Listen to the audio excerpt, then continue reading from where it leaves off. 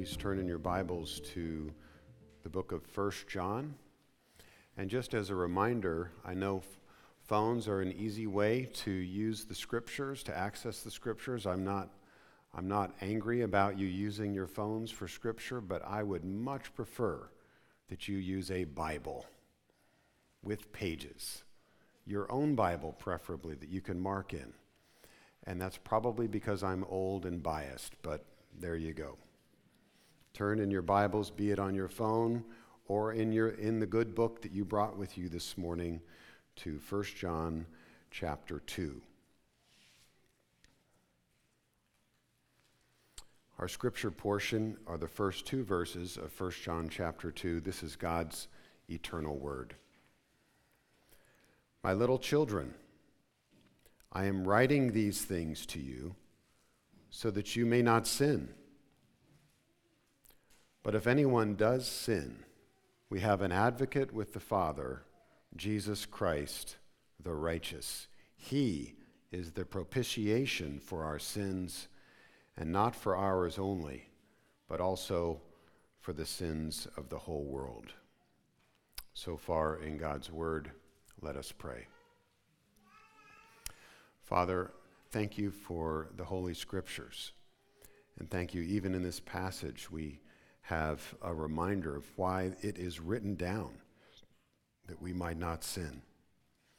So help the preacher this morning and help us all as hearers to hear your word, your written word, and your word explained to your people. And Lord, if there's someone here who has not yet believed, I pray that this morning's message would be the first day of them experiencing eternal life. In Jesus' name, amen. Well, we had a regular concentration of birthdays in the Henry household this week. My youngest daughter turned 18, which means Polly and I are officially the parents of adults. Sort of. I mean, they're getting there. And not just in our immediate family, two of our grandchildren had a combined birthday celebration yesterday. Eliana's 4th birthday is this upcoming week, and Susanna's birthday is today, aujourd'hui. So happy birthday, Susie. Now, we did a real South Jersey thing yesterday, my wife and I. We didn't grow up here. We had both families, both grandparents, a collection of aunts and uncles. We all gathered for kind of an several hours birthday celebration. Decorations had been hung by my daughter at her house. I even played a part. I decorated the ice cream cone cupcakes with frosting. And no, I don't have an Instagram page, but my wife said I did a better job than she did. So how's that, guys?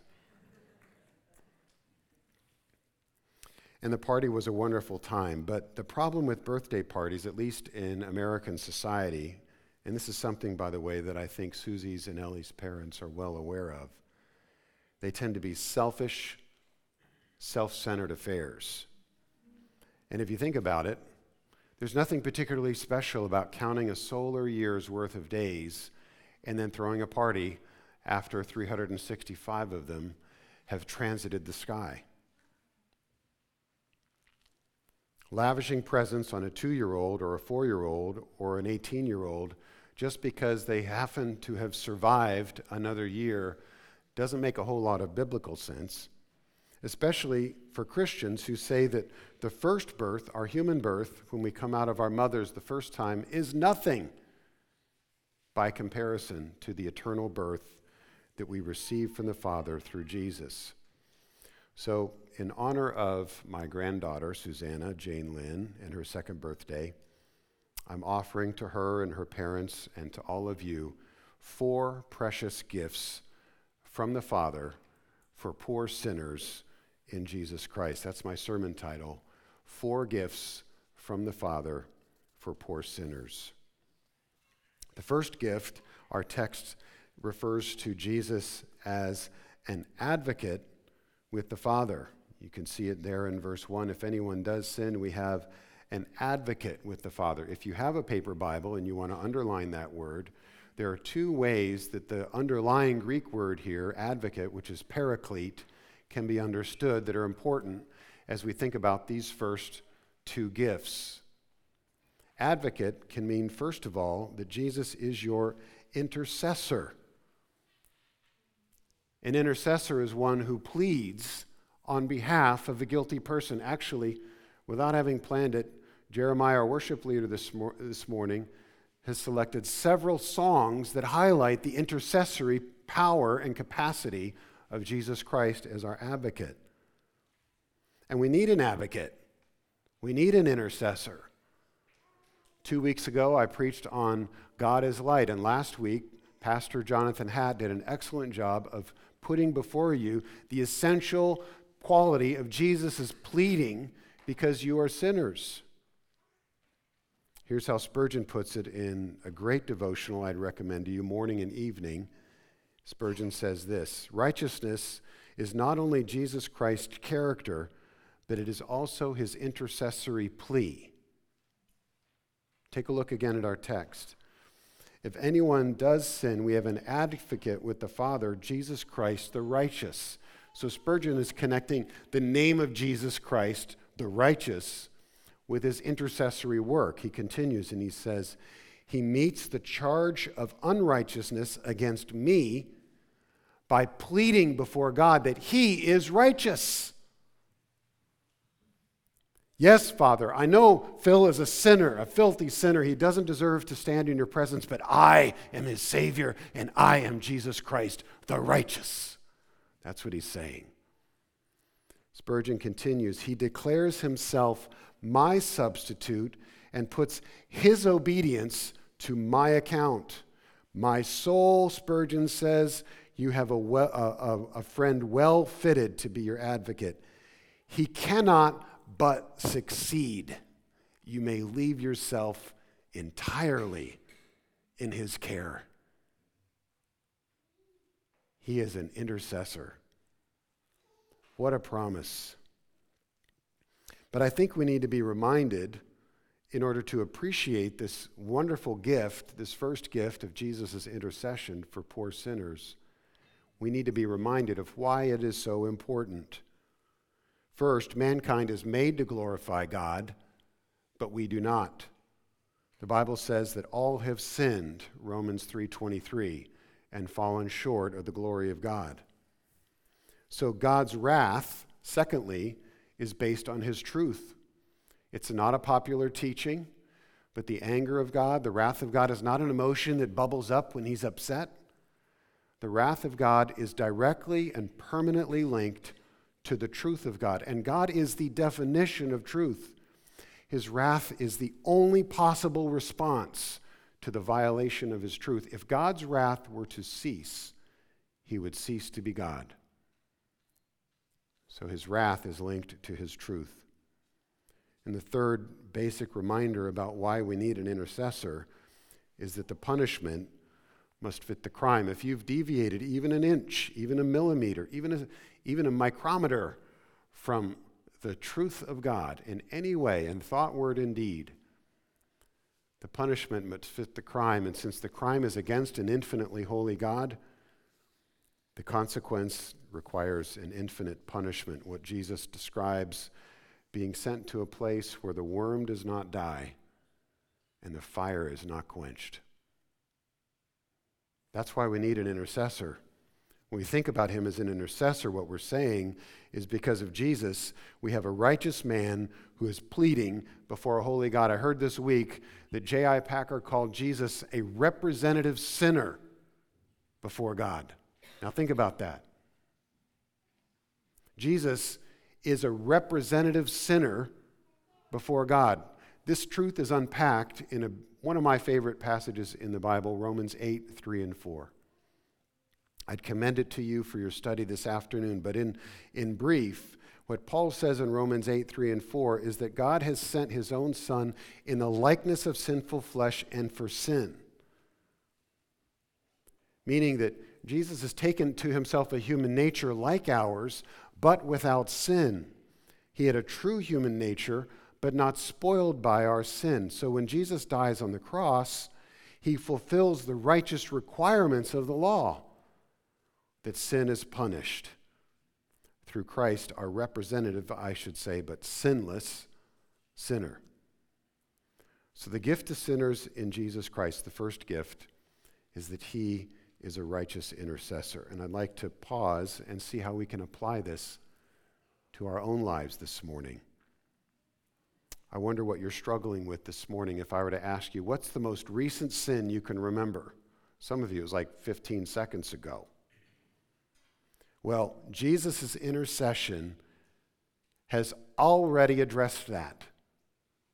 If you're a believer in Jesus Christ, you are so united to his holy ascended person, God the Son, with human flesh at the throne of God, that he pleads for you. Nothing can ever separate you from the love of God through Jesus Christ, our intercessor. Jesus' intercession, you see, doesn't hang on your performance. It hangs on his. He has fully accomplished all the will of God as to a righteous life. That's why he is a righteous intercessor. But he is also a righteous substitute for you. He has absorbed or carried the wrath of God that you deserve. And according to Hebrews 4, he sits upon a throne of grace. So you don't need any other quality or qualification in order to speak to Almighty God, other than knowing that Jesus Christ is your intercessor, and you may freely come to him. And I think a second application is if Jesus is interceding for us, then we also may powerfully, through Christ, may powerfully intercede for one another. And this is a lesson, I think, that Mercy Hill needs to hear. We need to be better at praying for one another. And the only way we do that is by laying hold of Christ in faith. A real test of our fellowship, if we are a true church, a serious church, then we are going to be a praying church. Now, you can just start with me because I'm an easy target. I need it. Pray for your pastor every day. And Rick and Carol, by the way, remind me, they pray for me every single day. I'm like, really? Yes, I need it. Do you pray for your pastor every day? Yes, this is a selfish comment. I am asking for your prayers. In fact, I called my friend Pastor Don yesterday and said, Don, I'm struggling. And he says, Phil, I left a voicemail. He called me back about an hour later. I didn't want to pick it up because you don't want to pick up the phone when you're struggling. I picked it up because I knew what he was going to tell me, and I picked it up anyway, and he told me. And he says, Phil, I know I've told you this before, but sometimes as pastors we get the Elijah syndrome. You know, I'm the only one, Lord. But what did God tell Elijah? He says, I got 7,000 more just like you. Don't feel that way. So Don's point was, the good news is 7,000 times better than I think it is right now. And what did Don do before we hung up the phone? He prayed for me. Through Jesus Christ, by the power of the Holy Spirit, he interceded for me. And if Jesus is interceding for us, and if we are in fellowship with Christ, then we must intercede for one another. We need to grow as a praying church. The second gift for sinners from Jesus Christ is not only is he a righteous intercessor, this word advocate, which the underlying Greek word paraclete, it can be applied in another direction. It's a second gift. So not only does advocate or paraclete mean that he prays for us, he's interceding for us. I'm calling that a Godward movement, a Godward gift. But there's a gift in this word advocate or paraclete that turns towards our enemies. He defends us. The paraclete, the advocate, Jesus, is our defender. This is the second gift. He not only pleads before the Father, but he defends you and me from all of his and our enemies, as the Catechism puts it. He is our champion. He is our David for our Goliaths. And we're the ones, the rest of Jesse's sons, trembling in the camp, afraid of that giant, and Jesus throws off the king's armor and goes in with the word and spirit and slays all his and our enemies. He's our advocate. He defends us when we're alone because he will never leave us or forsake us, Joshua chapter 1, verse 5. He defends us from disaster. Not one hair of your head shall fall to the ground without the will of my Father in heaven, Luke chapter 21. He even defends us from death because he's entered death ahead of us, that we can walk through the valley of the shadow of death and fear no evil. And from the enemy himself, like he defended Job, he defends us from our adversary and our accuser, the father of lies, Satan himself. Satan tempts us to think that we're not worthy. Satan tempts us to think that we cannot be forgiven. Satan tempts us to think that we're not doing enough. Satan tempts us to think that we stand on our own merits. And we say, no, no, no. My Savior has defended me. He is before the Father, pleading, my paraclete, my advocate, and my champion. Do you know that even when you sin, that Jesus cannot and will not forsake you? Scripture says he would sooner deny himself than he would deny you, the one for whom he shed his precious blood. John Bunyan describes it this way: sin is still in us and with us and mixes itself with whatever we do. And the devil, our night and day adversary, that's Revelation chapter 12, verse 10, the devil never ceases to tell our bad deeds to our Father, urging that we might be forever disinherited for this. But what should we do now if we had not an advocate? Yes, if we had not one who would plead. Yes, if we had not one that could prevail and that would faithfully execute this office for us. Well, Bunyan says, we would die. But since we are rescued by him, let us, as to ourselves, lay a hand on our mouth and be silent. There is nothing you can say that can add to your champion's defense. It is finished. It is final. And it is perfect. You need not defend yourself because Jesus is the best defender you could ever have. So how do we apply this gift of sinners to our own lives? Well, if Jesus is your righteous defender, why are we so insecure? Every little critique, every little insult, every little, just even somebody can look at us wrong and we're like, oh, that hurt. And you react, you respond, you withdraw, you run away. At least I do. We do not have to prove ourselves because Jesus is our champion. He backs us. He stands behind us. He is underneath us. He's the foundation for our lives. He's the goal towards which we're headed. We can take it. You can take those insults from other Christians. You can take being wronged. You can return, instead of rude resentment response, you can return love because of Christ. If Jesus is our defender, we need to realize that championship more in our experience with one another and with the unbelieving world around us. And then I've already alluded to this, but when you're facing temptation, I called Pastor Don last night. I wasn't about to kill myself or do anything drastic. I was just struggling. And so what did I do? I phoned a friend. This is what our Men's Samson group is about, or what it should be about. This isn't just guys getting together to talk. It's guys supporting one another in our hour of need. And so I called my friend. I didn't face temptation on my own strength. Zechariah 3, 1 and 2. he showed me Joshua the high priest standing before the angel of the Lord, and Satan standing at his right hand to accuse him. But the Lord said to Satan, not I rebuke you, the Lord rebuke you. And that idea is mirrored again in the little epistle of Jude. Don't face temptation on your own. Send Jesus to the door to answer the big bad wolf as he's banging and breathing and fuming and accusing you as he is wont to do.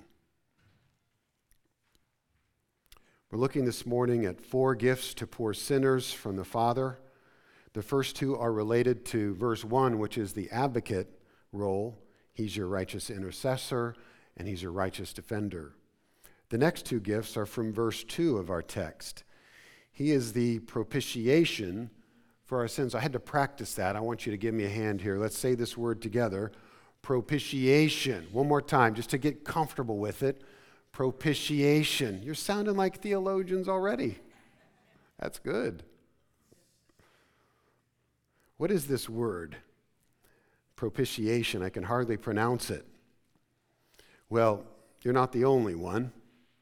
I looked up 5 different Bible versions, and they all translate this differently. Check it out.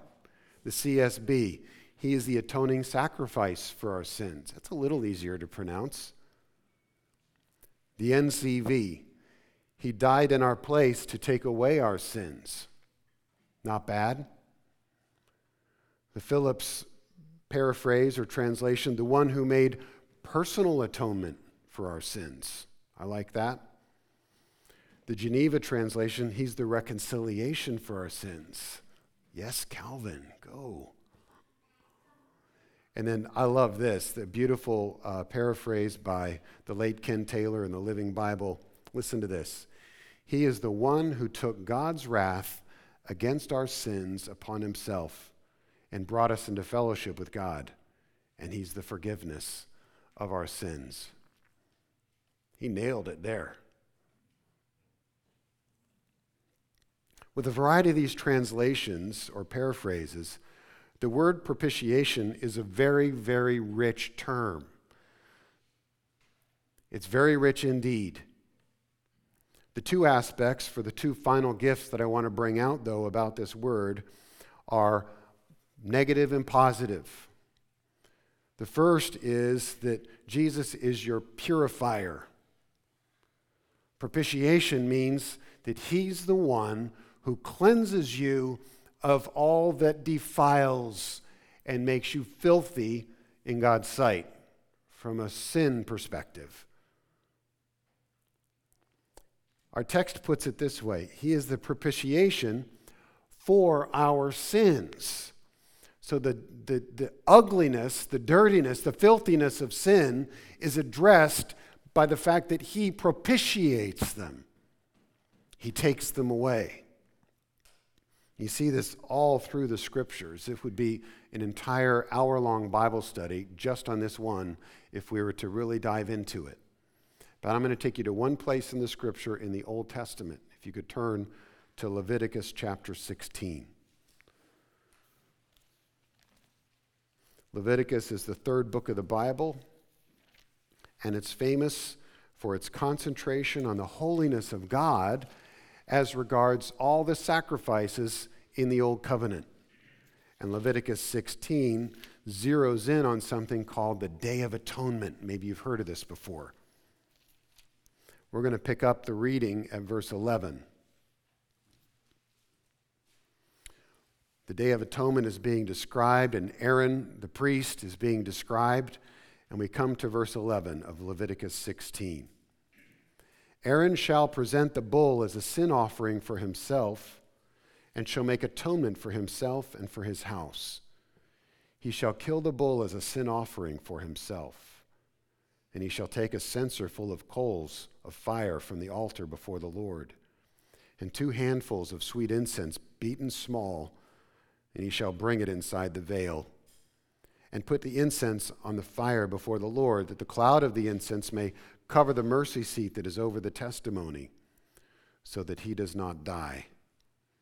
And he shall take some of the blood of the bull and sprinkle it with his finger on the front of the mercy seat on the east side. And in front of the mercy seat he shall sprinkle some of the blood with his fingers 7 times. Then he shall kill the goat of the sin offering that is for the people, and bring its blood inside the veil, and do with its blood as he did with the blood of the bull, sprinkling it over the mercy seat and in front of the mercy seat. Thus he shall make atonement for the holy place because of the uncleanness of the people of Israel and because of their transgressions and all their sins. Well, I've encouraged you to do a little deeper study this afternoon on Romans 8, 3 and 4. I will add Leviticus 16 to the list. It's an incredible chapter, incredibly vivid in its details.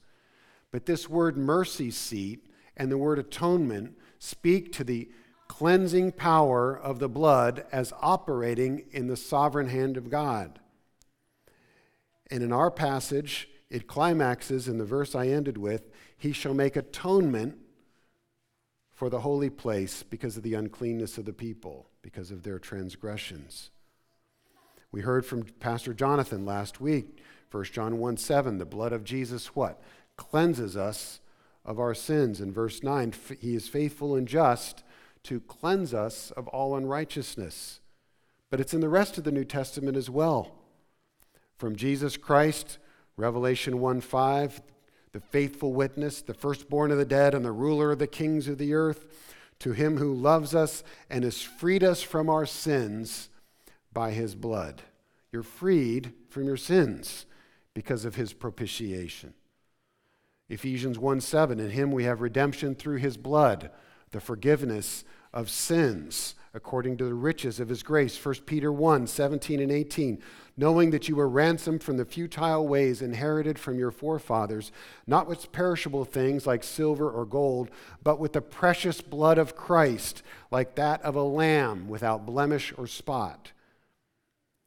And then Hebrews is filled with propitiation language because it explains why we don't offer sacrifices anymore.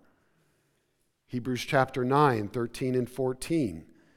If the blood of goats and bulls and the sprinkling of defiled persons with ashes of a heifer sanctify for the purification of the flesh, how much more will the blood of Christ, who through the eternal Spirit offered himself without blemish to God, to cleanse our conscience from dead works to serve the living God.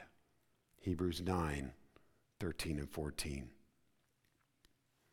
So propitiation means that you are clean. You are free. You are pure, no matter what your past is. No matter what your present is. No matter what you think your future is. The propitiation of Christ cleanses you. That's the negative. But finally, the fourth gift, propitiation has another meaning. It has a positive meaning.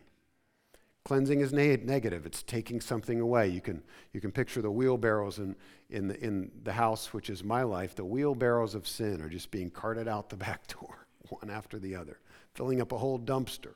And they have to empty that thing and bring it back. This is a total reno that's going on here. That's negative. The positive is this. Propitiation means that Jesus is your God pleaser. He's your God pleaser. He's the one that brings the smile of the Father and gives it to you. He brings the pleasure of God. I was reading John Piper's great book. It's called The Pleasures of God in preparation for my sermon this morning. God is pleased with you because Jesus has propitiated positively. He's turned aside the wrath and acquired God's pleasure. Do you remember what the Father said when Jesus was baptized in the Jordan? There was the heavens were opened and the Holy Spirit in some form like a dove or a bird descends upon him, and in a voice. Remember the voice? The voice. What did it say? This is my beloved Son. I am so proud of him. I am so pleased with him. Jesus is your propitiation because he has acquired the pleasure of God. And God looks at you and all of your sin, and all he sees, he's beaming from ear to ear. And he says, my son, my daughter, I am so proud of you. I am so pleased. The underlying word for propitiation is interesting. It's hilasmos. And we get our English word hilarious from this. So, without meaning to be irreverent, God is hilariously pleased with you because Jesus is the hilasmos. He is the propitiation of God. And the pleasure of God for his elect is the one consistent theme in the Bible from Genesis to Revelation. Here's 2 or 3 brief verses. Deuteronomy 32:10. Was Israel pleasing to God? No. But God decided to be pleased with them. There was nothing in Israel that was pleasing to God, but God, because he is a merciful, propitiating God, because he is filled with love and mercy, he chose Israel and he decided to be pleased with them. He found them in a howling waste of wilderness. He encircled them. He cared for them. He guarded them as the pupil of his eye. That's how pleased he was with Israel, and he is with us who have been grafted in. I love Zephaniah chapter 3, verse 17. The Lord your God is in your midst, a mighty one who will save. He will rejoice over you with gladness. He will quiet you by his love. He will exult with you with loud singing. I mean, if God is dancing a jig, he's dancing a jig because you are his child. And the only thing that brings the pleasure of God is Jesus, the righteous propitiator. And I don't have time, but it's another assignment for this afternoon. Isaiah chapter 12, verses 1 through 6. His anger has been turned away. I will rejoice and draw water from the wells of salvation because he is no longer angry with me. That's what Isaiah says. And by the way, 12 follows 11. And some of you know how precious Isaiah 11 is. How do we apply this final gift to our lives this morning? I'm afraid that some of us are not taking pleasure in God. We haven't got the memo. We're stuck living a kind of religious treadmill where we're going through the motions, and particularly covenant children struggle with this. 8, 9, 10, 11, 12 years old, you're thinking, a teenager, what am I doing?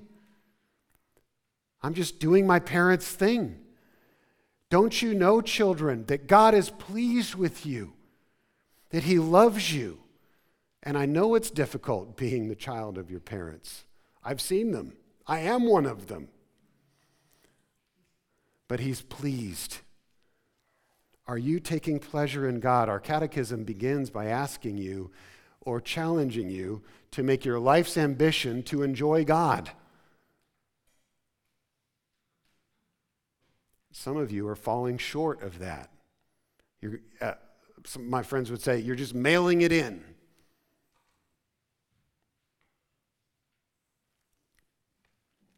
In particular, and it's February now, so New Year's resolutions are all out the door, right? You need to learn to delight in the word of the Lord. And that starts with, believe it or not, it starts with Sunday morning, making church a priority. So I commend you for doing that. But you can't just read or hear Scripture on Sunday. The preaching on Sunday is to set the pace, and I'm trying to do that this morning for you. It's to set the pace for your Bible reading as families and individuals the whole week. Listen, Psalm 1:2. When you delight in God's word, you avoid evil. Blessed is the man who does not, it says, but whose delight is in the law of the Lord. I was visiting with the brother and his sister this week, and the brother says he listens to sermons in his work day. And as long as I approve of the sermon, I approve of that. Jeremiah 15:16. Listening and reading God's word confirms our calling. Quote, "Your words were found and I ate them," Jeremiah says. "And your words became for me a joy and the delight of my heart, for I have been called by your name, O Lord God of hosts." And Psalm 119 is just, the whole thing is amazing in this regard. But verse 92, enduring trials and troubles through the scriptures. Some of you are so weak and flighty and thin and short in your endurance because you're not in the scriptures. And verse 92 of Psalm 119 says, "If your law had not been my delight, then I would have perished in my affliction." Corollary being, I'm dying in my affliction. I'm drowning under the weight of this burden and this trial because I'm not delighting in the word. But it's not just an obligation. It's because God delights in you that you can't wait to get into his word, to read about his love for you. That's where I'm trying to stress this morning. Well, I need to close, and I began by sharing about several birthdays this week. I've noted the American birthday tradition. I'm not sure how it is in other countries, but at least in America, our birthday tradition comes with significant spiritual dangers. Unless you take specific steps, I'll call them take pains, to incorporate a Christ-centered element into our birthdays. Like prayer, for instance, intercessory prayer for the special kid. Reflecting on God's providence over the last solar year. Noting or remarking, in addition to human birthdays, other important milestones in your children's lives, like their baptism, like the day that they profess faith, their first Holy Communion, when they come and profess faith before the church. Or if a child has gone astray, the day that they came back, their homecoming day. But let's not forget, Sunday is a way to celebrate birthdays. Because Sunday, if it's anything, is the day that Jesus rose from the dead, and therefore the weekly remembrance of every single believer's birthday, the Lord's Day.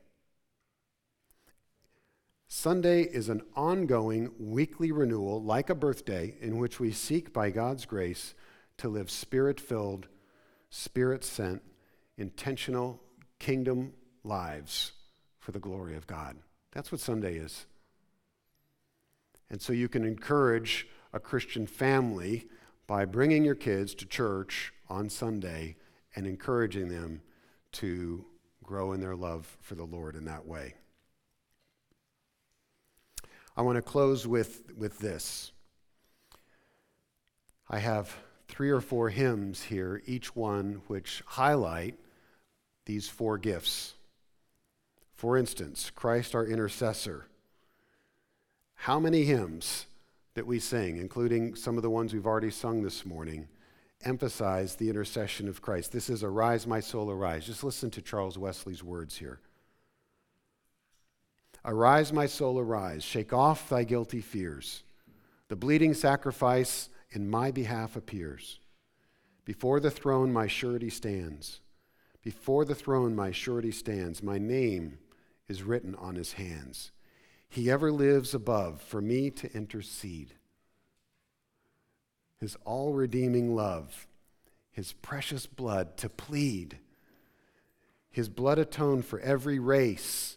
His blood atoned for every race and sprinkles now the throne of grace." That's Leviticus 16 in a hymn. 5 bleeding wounds he bears. Received on Calvary, they pour effectual prayers. They strongly plead for me. "Forgive him, oh forgive," they cry. "Forgive him, oh forgive," they cry. "Do not let this ransomed sinner die." Amazing. Maybe the greatest hymn writer in English ever. I won't go through it, but Christ our defender, the second gift, a mighty fortress is our God. Great hymn by Luther.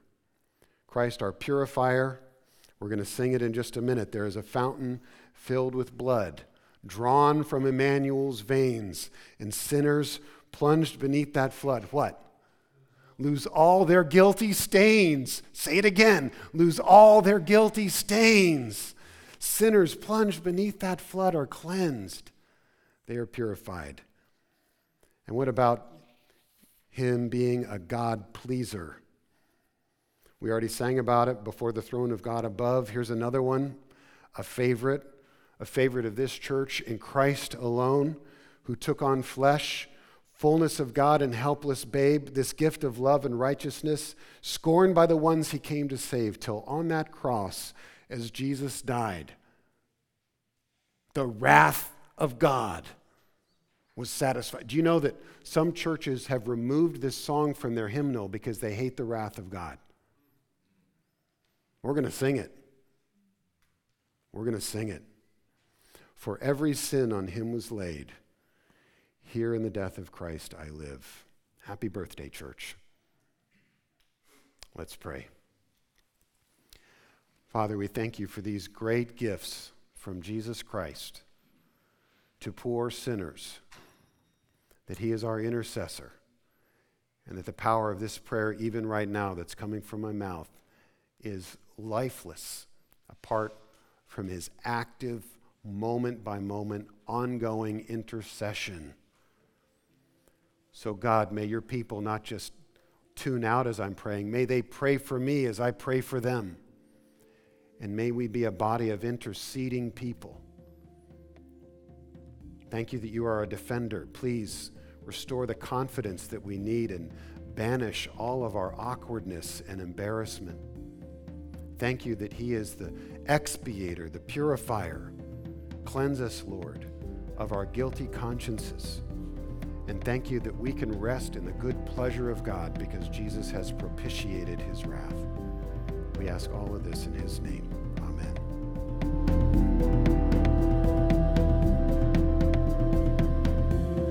Thank you for listening to the Mercy Hill Sermon Podcast. If you'd like to learn more about us, please visit our website at www.mercyhillnj.org. We meet every Sunday at 10 a.m. at the church house located at 300 University Boulevard in Glassboro, off of Harvard Avenue, adjacent to the J. Harvey Rogers School and near Rowan University. We'd love for you to join us. Please see our website for directions. Thank you again for listening to the Mercy Hill Sermon Podcast.